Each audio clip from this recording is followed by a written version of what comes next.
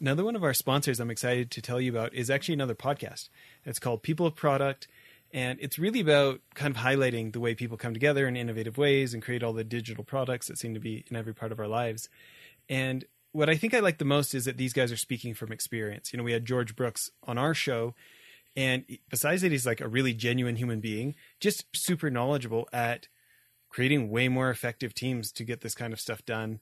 And I really can't recommend it enough. You can find them anywhere that you get your podcasts, and I recommend you checking out People of Product. So longtime listeners of the show will probably remember Jay Davis, who's been on a number of times. Well, in addition to being a friend and a consulting client, I'm excited to say now that he's also a sponsor of this show. Last year, when I was spending a lot of time at his company's office, he started a new company called PillowCube, which is this awesome memory foam rectangle pillow that's tall enough for me to be a side sleeper, but not have to have my head sag down like when I try to fold over my regular pillows. It's really pretty amazing, and for any side sleepers like me, it's great so we don't have to wake up with shoulder pain. On top of that, it's been really fun for me to see him have so much success because it's been selling like crazy. Anyways, if you're a side sleeper, I highly recommend going to pillowcube.com and getting one for yourself. Then you enter into execution problems. And these execution problems are, they're almost predictable because you're using a very limited bandwidth to come back to this air balloon metaphor to inflate the mutual knowledge we need to fly together as a team and coordinate with each other. So use the synchronous communication channels to start anything new or when there is anything new, and then asynchronous for updates, but not the other way around. This is something we've noticed. Welcome to Innovation and Leadership, where I interview uncommonly high achievers like top investment fund managers, elite special operations soldiers, startup CEOs who sold their companies for billions of dollars, pro athletes, Hollywood filmmakers, really as many different kinds of experts as I can. The whole idea is to hear how they did it and then what advice they have for the rest of us that can be applied to the organizations we're trying to grow and innovate. Thanks for listening, and I hope you enjoyed today's show. Today on the show, we've got Stefano Mastrogiacomo. He is a very intelligent individual I'm looking forward to you guys learning from. Author of a new book, High Impact Tools for Teams, part of the series we've been doing with the folks from Strategyzer. And I'm excited to have you on the show. Before we jump into anything, let's talk about, I know you're out in Geneva, Switzerland, but we were talking for just a minute before the show about your homeland of Italy. I've only been to Rome, but I'm sold. Like, you guys, this is a great place. Everybody should go visit. Hello, Jess. Again, thank you for having me on the show and welcome to our listeners. Actually, I'm based in Geneva, Switzerland. I'm Italian, that's true. And I cannot go to Italy right now. And I miss my country so much because of COVID restriction. And I agree. I mean, it's definitely for those listeners who haven't had a chance to visit Italy. It's, first of all, art is everywhere. You don't need to enter a museum to see art. It's in many, many, many buildings out there if you have a chance to visit the major spots. And there are some places like, I don't know, maybe Venice. If you never had the Venetian experience, you should definitely try that. I mean, that city is out of this world. I mean, it's a completely different feeling to see water everywhere. Italy is big, and there is a saying that one life is not enough to tour all the beautiful places. So happy to discuss some more areas of Italy if you feel like. So, and what part of the country did you grow up in? I grew up in a place called Emilia-Romagna, which is just on the other side of Italy at the same latitude as Florence, but it's on the other coast. And okay, so let's talk about food. So the region where I come from is the region where tortellini were invented, where the Parmesan comes from, where the balsamic vinegar comes from, the Parma ham, and I can continue for a while. But it's also an engineering place. That's where a lot of the motor Ferrari is based, Alfa Romeo, and many other important industries in the automotive. And also fashion. It's very close to Milan. So it's like a northern, very close to Venice, but at the same latitude than Florence. That's where I grew up. In college, our listeners know that I originally am an art school dropout. In my English class in college, I read this book about Michelangelo called The Agony and the Ecstasy by Irving Stone. That was just incredible. And I've had this like lifelong yearning to get to Florence. So I was really disappointed that when I went to Rome, we didn't have time to go to Florence, but like, man, I've been to museums all over the, in many different countries, the Tate, the Louvre, all these big ones, right? Rome, like the Vatican Museum that you were just talking about before we started. Yeah. I think there's more art per square inch than maybe anywhere else on earth. I mean, like you go to a normal gallery and it's like, you've got a bust, you got 6 feet, you got the next bust, you got 6 there. It's like 3 or 4 or 5 rows high. They're like 6 inches apart, not 6 feet apart. And then the hallway is like the longest hallway you've ever seen, And you will make exactly the same experience in Florence if you go visit the Uffizi. Okay. Where the Botticelli is and so on. I mean, it's the thing is when you visit these museums in Italy is that you have the art, but the building themselves are art. Oh yeah. And so you don't know where to look at. And I miss that so much right now, I must admit. So we are kind of having the same experience, even though I'm just like 2 hours away from Italy. Too fun. Well, tell us about this new book. High Impact Tools for Teams, new book in the Strategizer series. And maybe just to give a little context, in the Strategizer series, a great work has been done to develop tools that help team deliver innovative products and services. With this book and Alex, so we are co-authors, we decided to cover the human side of an innovation journey, because in the end, innovation is delivered by humans. And we thought that would nicely complement the product and services side, like to give tools that help teams, innovative teams, go through the innovation journey in a better and smoother way. And that's why we call them high impact tools for teams, because they're super applied. And, innovative teams, they take a lot of uncertainty in their face. They have to work under tight timelines with a lot of constraints.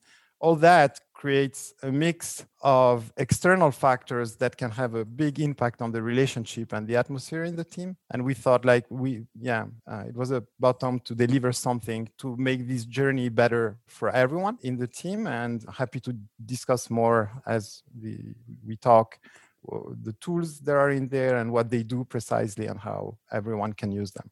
Well, I'm really excited that you guys have stuck, you're staying with this same very visual format of book. I mean, I'd never heard of Alexander Osterweiler before Business Model Generation.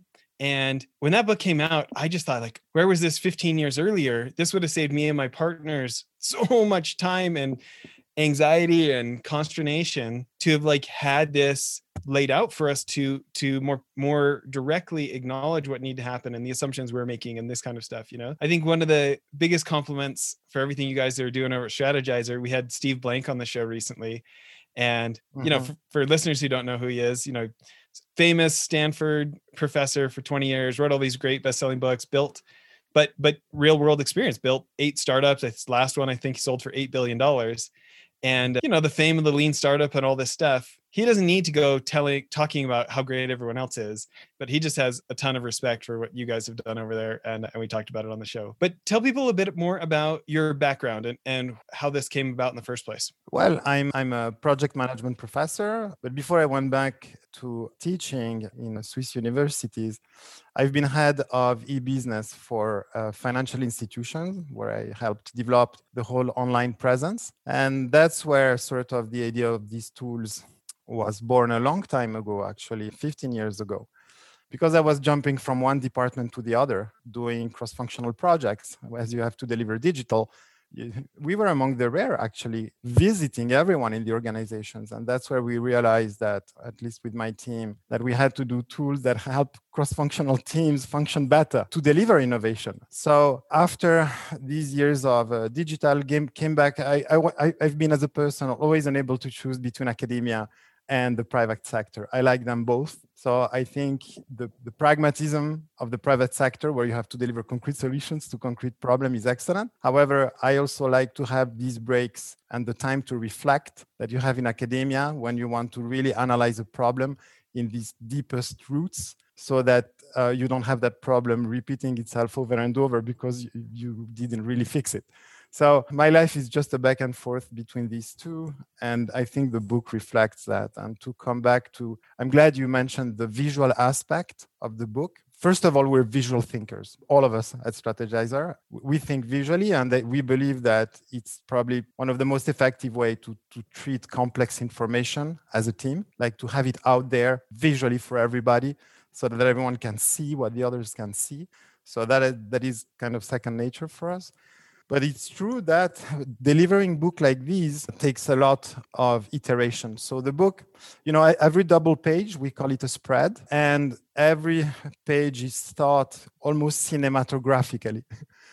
So we, at least for high impact tools for teams, for each spread, we had about like 15 versions working with visual designers until we reached the level of simplicity, aesthetics we wanted to reach. Also for pedagogical reason, when you have a good illustration, that saying a picture is worth 1,000 words. Well, we definitely believe in that. Okay. I do have one suggestion for you though, to bring back to Alex. Okay. Which is, I love the visual experience, being an illustrator myself and designer myself. I identify with that. I enjoy that, but I would love an audiobook of it for reinforcement. So while I'm driving, whatever, because the books that I really enjoy, I'll listen to 5 and 10 and sometimes 20 times, trying to indoctrinate myself and get it into long-term memory. So this is my one thing of I know you need the visuals to get it, but after I've got it, an audio would be helpful for my reinforcement. So. Well, Jess, it's correct. And I'm totally with you on that. I would see an audio version of this to explain, for example, stories or examples of how people have used the tools and have testimonials for that. I believe in nature, it's two different things. An audiobook, you like to hear to the stories and maybe learn what people have learned from applying it and so on. But when it comes to almost a user manual, I just bought a new camera, a new Sony camera. Would you listen to the user manual as an audiobook? Not the first time. I wouldn't the first time. But what I'm saying is, after I've been through it and I've got the mental map in my head. Yeah. So just so you know, there's some other books like this, and I go buy the Kindle version and I do text to speech on my phone because people, they think, oh, it won't work for the first time somebody reads it, so they never come out with the audiobook. So I listen to the books, but robot voice from my phone, because I've got the mental image in my head already. I just need the reminder. I just need to be reviewing the concepts, but I'm driving, I'm flying, I'm whatever. So that's my application part. Great advice, and we'll put that on backlog, on our backlog. Great advice. Yeah. Thank you. Okay, so it's my audio soapbox. So let's talk about some different concepts. I was watching one of your other interviews you've done already, and an individual concept I'd love to have our listeners hear about is this idea of there's so much uncertainty. There's so many opportunities for friction when somebody's innovating, when they're doing something new. This idea of starting with ground rules, instead of unwritten rules, written rules. Hey, how do we make this work for everybody? Can you talk about this concept or correct the way I said it? Yeah, you said it totally correctly. Well, when you assemble a cross-functional team, this is one of the tools we present in the book. We come from different disciplines, so we have different perspectives and different practices. One thing that surprised us, and we learned over time, managing and delivering projects, is that if you take some time just very early on in a project to just sit together beyond a poster, whether it's in a digital whiteboard or on a physical board, and we just respond to these two questions together as a team quickly. What are the rules and behaviors that we want to abide by in our team? And two, me as an individual, do I have any preferences to work in a certain way? And then we put it out there for everybody. You've just made the rest of the journey a lot more easier. Why? Because as again, we have these different backgrounds, which is a richness, it can turn into problems because everyone is presupposing that the others will work the way we work. And just that very fact of sitting in front of that tool we call the team contract for a few minutes helps put it out there for everybody. Then the rules of the game are known and they've been negotiated together. And that has a big impact. We've experienced it ourselves on so-called psychological safety. So the fact that the rules of the game are transparent, and then I know that this notion of psychological safety that has been developed a lot by Amy Edmondson, that the group is a safe place for me, and that the group will support me in case of problem and in case of failure, is a key prerequisite for any innovation journey. And well, that's what we did with the team contract.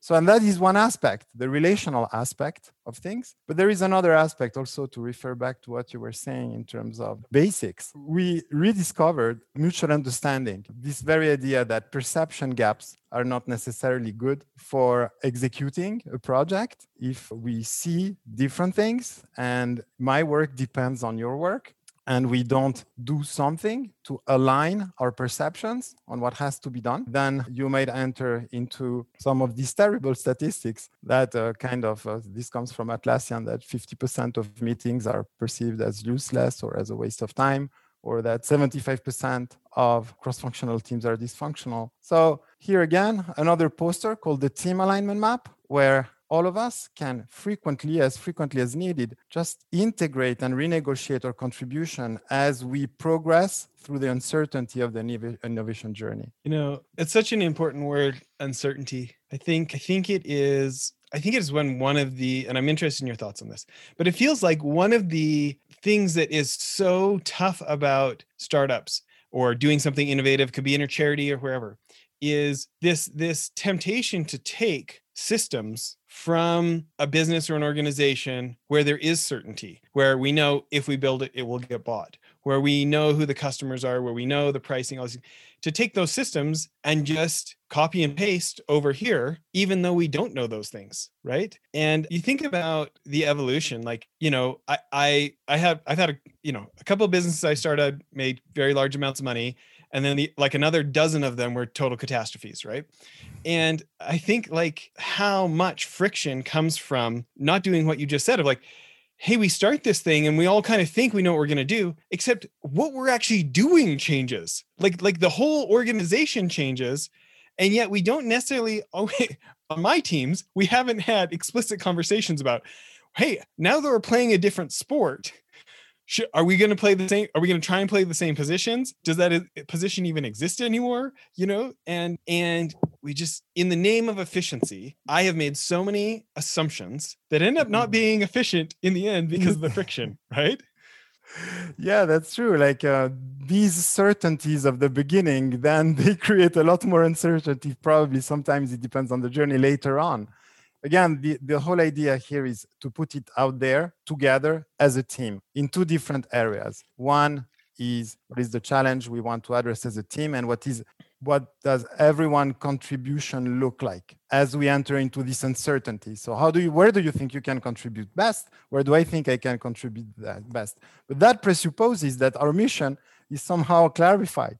So, and then we start talking about the mission. And then, so this whole alignment process, we believe, is crucial to navigate together. By definition, innovation, it's not been done before. So how do you create this mindset? We're all in this together, and we admit that we don't know, and we're going to find out. And how do we integrate the learnings we have that help us progressively move out of this uncertainty? That's the whole idea behind the Team Alignment Map and the Team Contract, which are, for our listeners, I'd like to be very precise.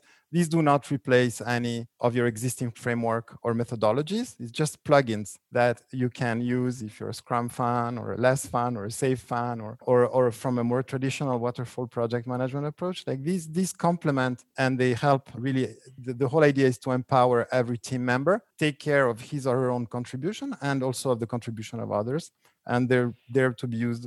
Do you recommend this being like a physical poster that's on a wall, or is this a digital thing for diversified, for distributed teams that they're physically looking at from time to time? What is that form factor? The form, well, of course, again, the basic principle is have it visually out there. Why? Because two things: have it visually out there, and let's plan together. That's the innovation for us. Let's do these things together and not individually, and send us files via email and so on. The impact is a lot more different when we are co-planning, co-establishing the rules of the game, because we have a chance to ask questions, and we have the latitude to negotiate or rephrase or this. If we function in ping pong mode and so on, we do not create so-called common ground.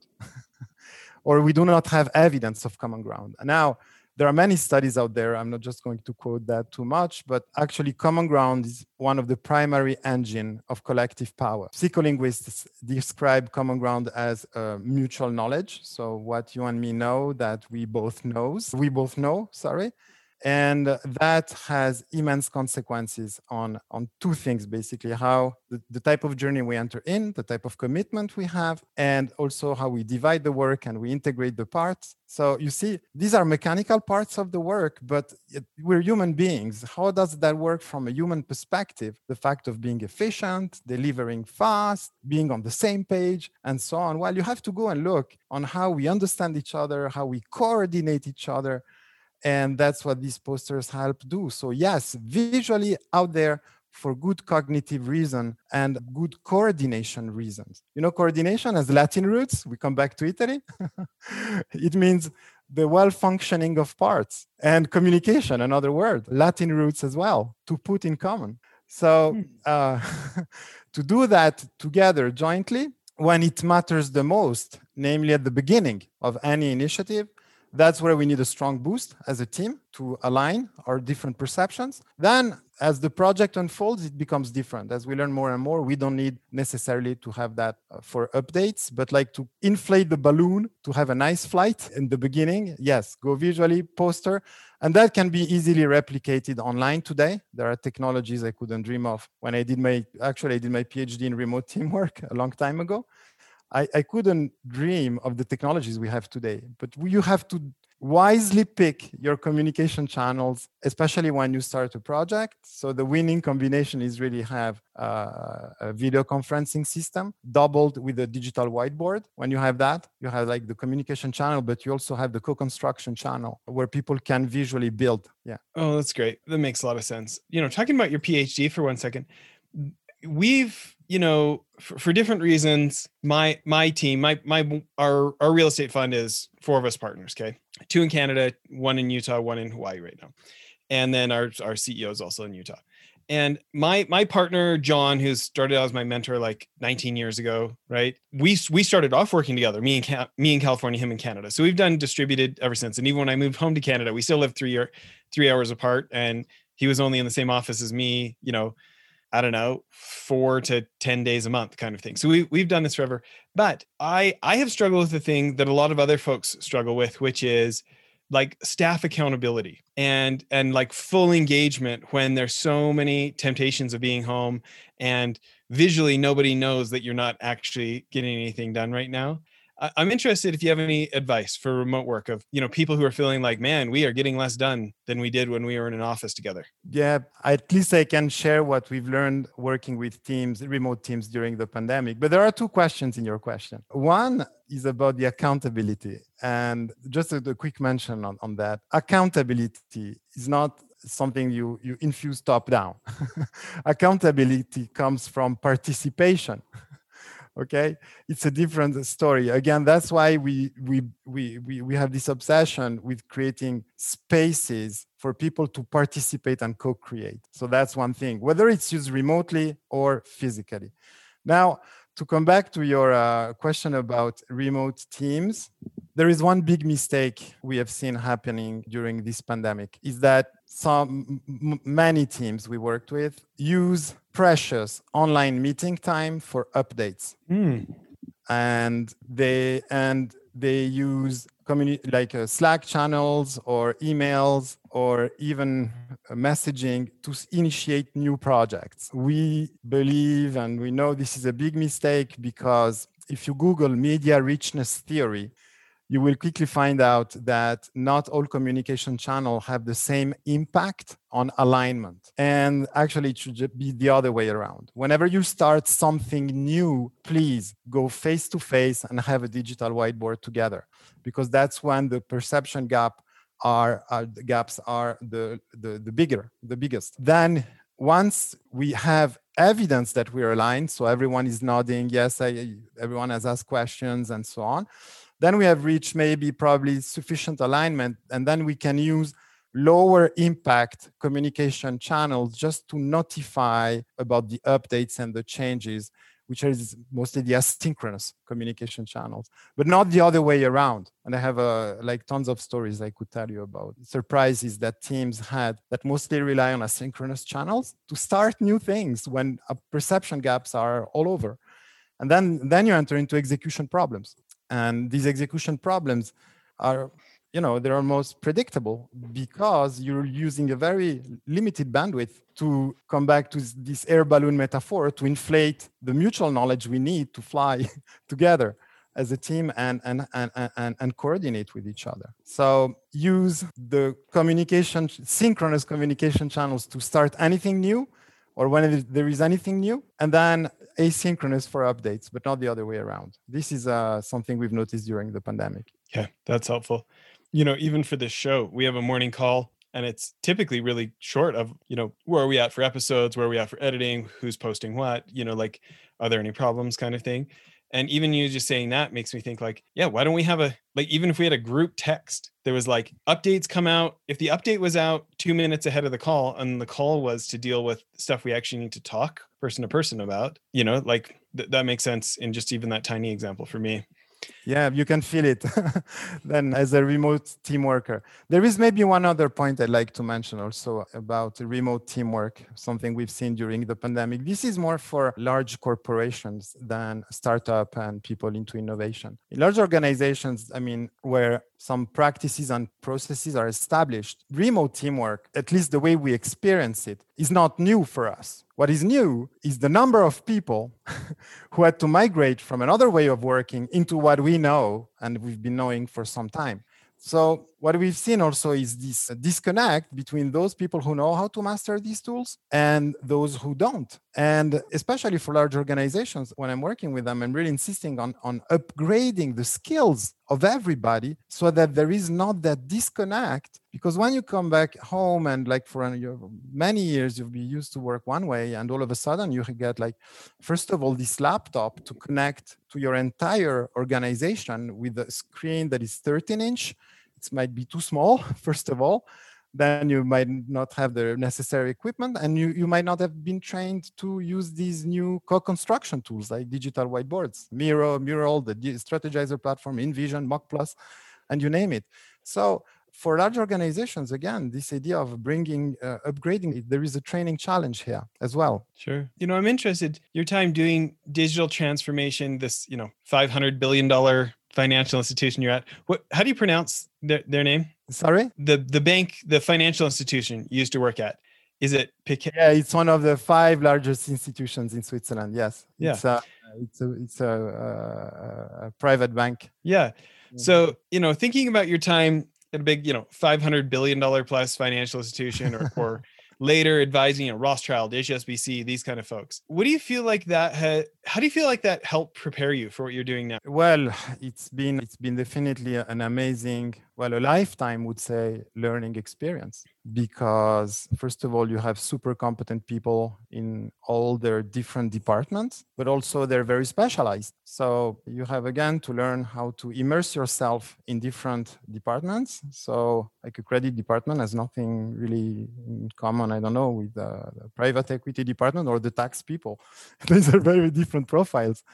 So as my time spent designing e-banking system basically and all sorts of internal applications really helped me develop this cross-functional view of things and the impact. Maybe if I could use a metaphor, I've learned during my time in the financial industry that I had to consider projects more like a rocket on a launch pad. So do all your best to align everybody in the beginning before pushing the button start. And when sufficient level of alignment is reached between all the multiple stakeholders, because in the end, from a client perspective, it doesn't matter in which department you work. Okay. So when you look at the services where they're presented from a customer needs basis, no matter how many departments they cross. So when you have to deliver and like flip the organization from functional to user-centric, maybe from a practitioner perspective, one of the biggest takeaway, align as much as you can early on. And when you reach what I would say beautiful, elegant levels of alignment, so basically the test is this. You ask many different contributors of the project in different departments what this project is all about, and you get similar responses. So when you reach that level, at least I have 2 or 3 experiences where once the project has started, we have delivered ahead of schedule, and I felt I was useless as a project manager. Because again, this initial boost. So a lot of negotiation in the early stages. And also one thing I have learned is not force the organization. So not push. You know, when we launched the whole online presence for Pictet, again, it's one of the big players here in Switzerland. 1 year later, we've been awarded like a best financial website in Europe by the Financial Times and the Schweizer Bank. And so we've delivered, but we never forced the organization. So we deliver ahead of schedules and we won prizes. How? By investing in this initial alignment and making sure that everyone was heard in the beginning. So it's a little slower in the beginning because all these conversations must take place. But once the conversations have taken place, gosh, the execution is a non-event. Very different mindset. Yeah, this one is one of the key learnings I've learned. Yeah. It's almost like go slow to go fast, huh? Yeah, that's true. Huh? Now that I hear you, I've never reflected in that way. Thank you for asking the question, by the way. It makes me think about the analogy of like when we've got to get something done, you know, I can be kind of like a ready, fire, aim, kind of like I'm a high activity guy, right? And it's almost like, oh, we need to go here. You know, oh, we need to go to New York. Quick, hop on the bicycle, start pedaling, you know, versus like, hey, let's drive the wrong direction and sit in this other building for like 2 hours and not make any progress. But if we do that, we get to get on this round tube of metal that will fly us there, right? Well, that's true. And it's almost the debate between classic project management and agile, trial and error, and learn as you go. It's true. It depends on the context and the type of project. But I must admit, again, in an established organization that is like of a certain size and that has legal obligations and so on, you have like a high level of repetitive work that are supposed to be done, complex operations going on. You can't just, I mean, that was my experience, arrive and say, oh, everything has to change overnight. Don't forget that who's paying your salary? Well, these things you want to change. So it's, you know, we're talking maybe about two, I really must recognize the notion of context here. So I was talking about established organizations. Now, when we developed the book together with the Strategizer team, it was a totally different mindset. There's been a lot of trial and error. Of course, when we designed the tools, imagine the team contract, for example, that tool to align on behaviors. We had like, when we started, it had 11 columns. Now it's a circle within a square. It took like 3 years to get to a circle within a square. So we had no clue. So, you know, you experiment, you have an idea of what you want to deliver. So, but the idea is to recognize the different types of journeys. Yeah. And basically there are 3. If you read The Fearless Organization from Amy Edmondson, again, the Harvard professor who did her amazing work on psychological safety, there are basically 3 types of journey. And if you recognize that, you know in which playing mode you should put yourself. So one is complex, repetitive tasks. So if the organization is coded for that, just like don't stress it too much right now. Then you have complex operations, typically an hospital. So there is some important rules to be respected, but there is also a part of uncertainty. And then you have innovation and research. These are almost different traveling modes when you launch a project. And again, one of the things we see here is particularly when these collide, they don't mix together well. You know, I love that. I mean, but I see it completely applying to Agile in the sense of if people can't at least get aligned on the destination we're all trying to achieve, right? And what we're all going to get out of it, should we achieve that destination? I mean, multiple iterations just feels like multiple opportunities for friction. Oh, yes, of course they are. But you know, I consider myself as part of the Agile family. However, would you build a house, which is a very clear mission, in Agile mode? Okay, so let's agree on a budget and then, okay, let's do the basement. But you have no idea of the first floor. You have no idea of the second floor. And at each floor, we renegotiate with the resources available, how the next floor is going to look like. So, you know, here again, you know, Agile is great for uncertainty, but if you want to maintain things to get a very precise result under known conditions at a fixed price, I am not totally sure that Agile is the best way to go. I would highly recommend you to go and take a PMI class and learn how to do a project charter before you sign on both sides. So you see, it depends on the type of journey in which you are. I believe, actually, this brings us maybe to a very important point. That is also part of the strategizer's philosophy. The idea is to have a toolbox, solid and large enough, because in the end, you are the pilot. You understand the type of project, you understand the context, and some tools are better for some things and some approaches of work are better for others. The success as a team, in our opinion, is highly increased when our individual toolbox is rich, so that we can switch, because journeys also move in between, these different playing modes. So again, here in that case, it's about creating and designing these tools and then training everyone so that everyone can apply these tools. But in the end, you pick the ones. But this idea of having a large toolbox for very different situations, and then you pick them. So yeah, back to what we're doing. Yeah, no, I think I completely agree. Get the right tool for the job.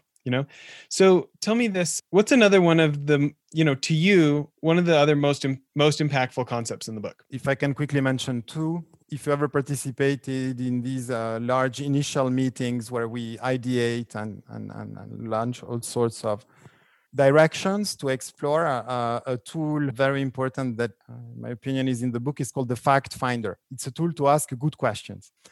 And it has been built, for those listeners who know it, on a neuro-linguistic programming engine. And it contains very simple questions to bring assumptions or judgments or some sort of generalizations, everybody, things like that, all of them, back to the facts.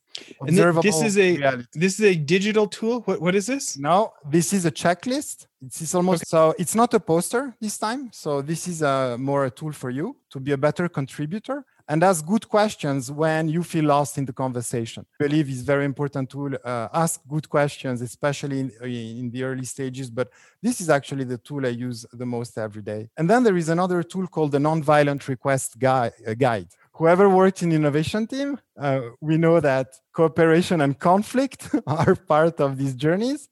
And it's okay. It's okay to disagree and to have different views. What is not okay is not to turn these into constructive conflict. When emotions run high, especially when we get closer to deadlines or when budget is burning too fast, the idea of the Nonviolent Request Guide is to help each of us prepare to exchange in an aggressive way our disagreement and manage conflict constructively. So it's a template, very simple. So this is not a poster where we sit together, but it's something for you to prepare on how to express things, not to damage relationships while being heard.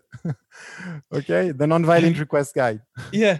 Have you read Marshall Rosenberg's Nonviolent Communication? Yeah, it's built on nonviolent communication. Absolutely. Okay. That's why we call it the nonviolent. I was hoping that there would be a relationship. I think that is one of the most important books in my life. That and Terry Warner's book called Bonds That Make Us Free. Like the biggest conflicts in my life, lawsuits for hundreds of thousands of dollars, or in some cases millions, big problems. Those two books, are so good at helping me see my role in the conflict and see how I'm making things worse and own my part of it, which is the biggest invitation for them to want to own their part of it, right? And anyways, that book it's true. It's annoyed me. The first 50% of that book annoyed me. I was like, what is this, like a hippie from the 60s? I don't get it.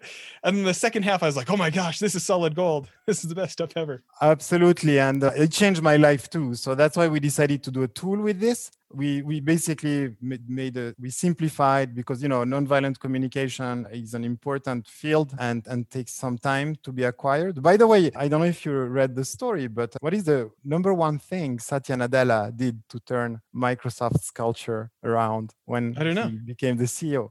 He offered Marshall Rosenberg's book to his board. You're kidding? No, I'm not kidding. You can Google that. You will find plenty of references about it. And wow, that also inspired us to create an easy, simple template everyone can use to put that in practice in the case of conflict management. Very important resource. So, okay, the book in total contains 5 tools that everyone can use. Some are posters, some are more for us as individuals, for being better contributors. And yeah, it's out there. I love it.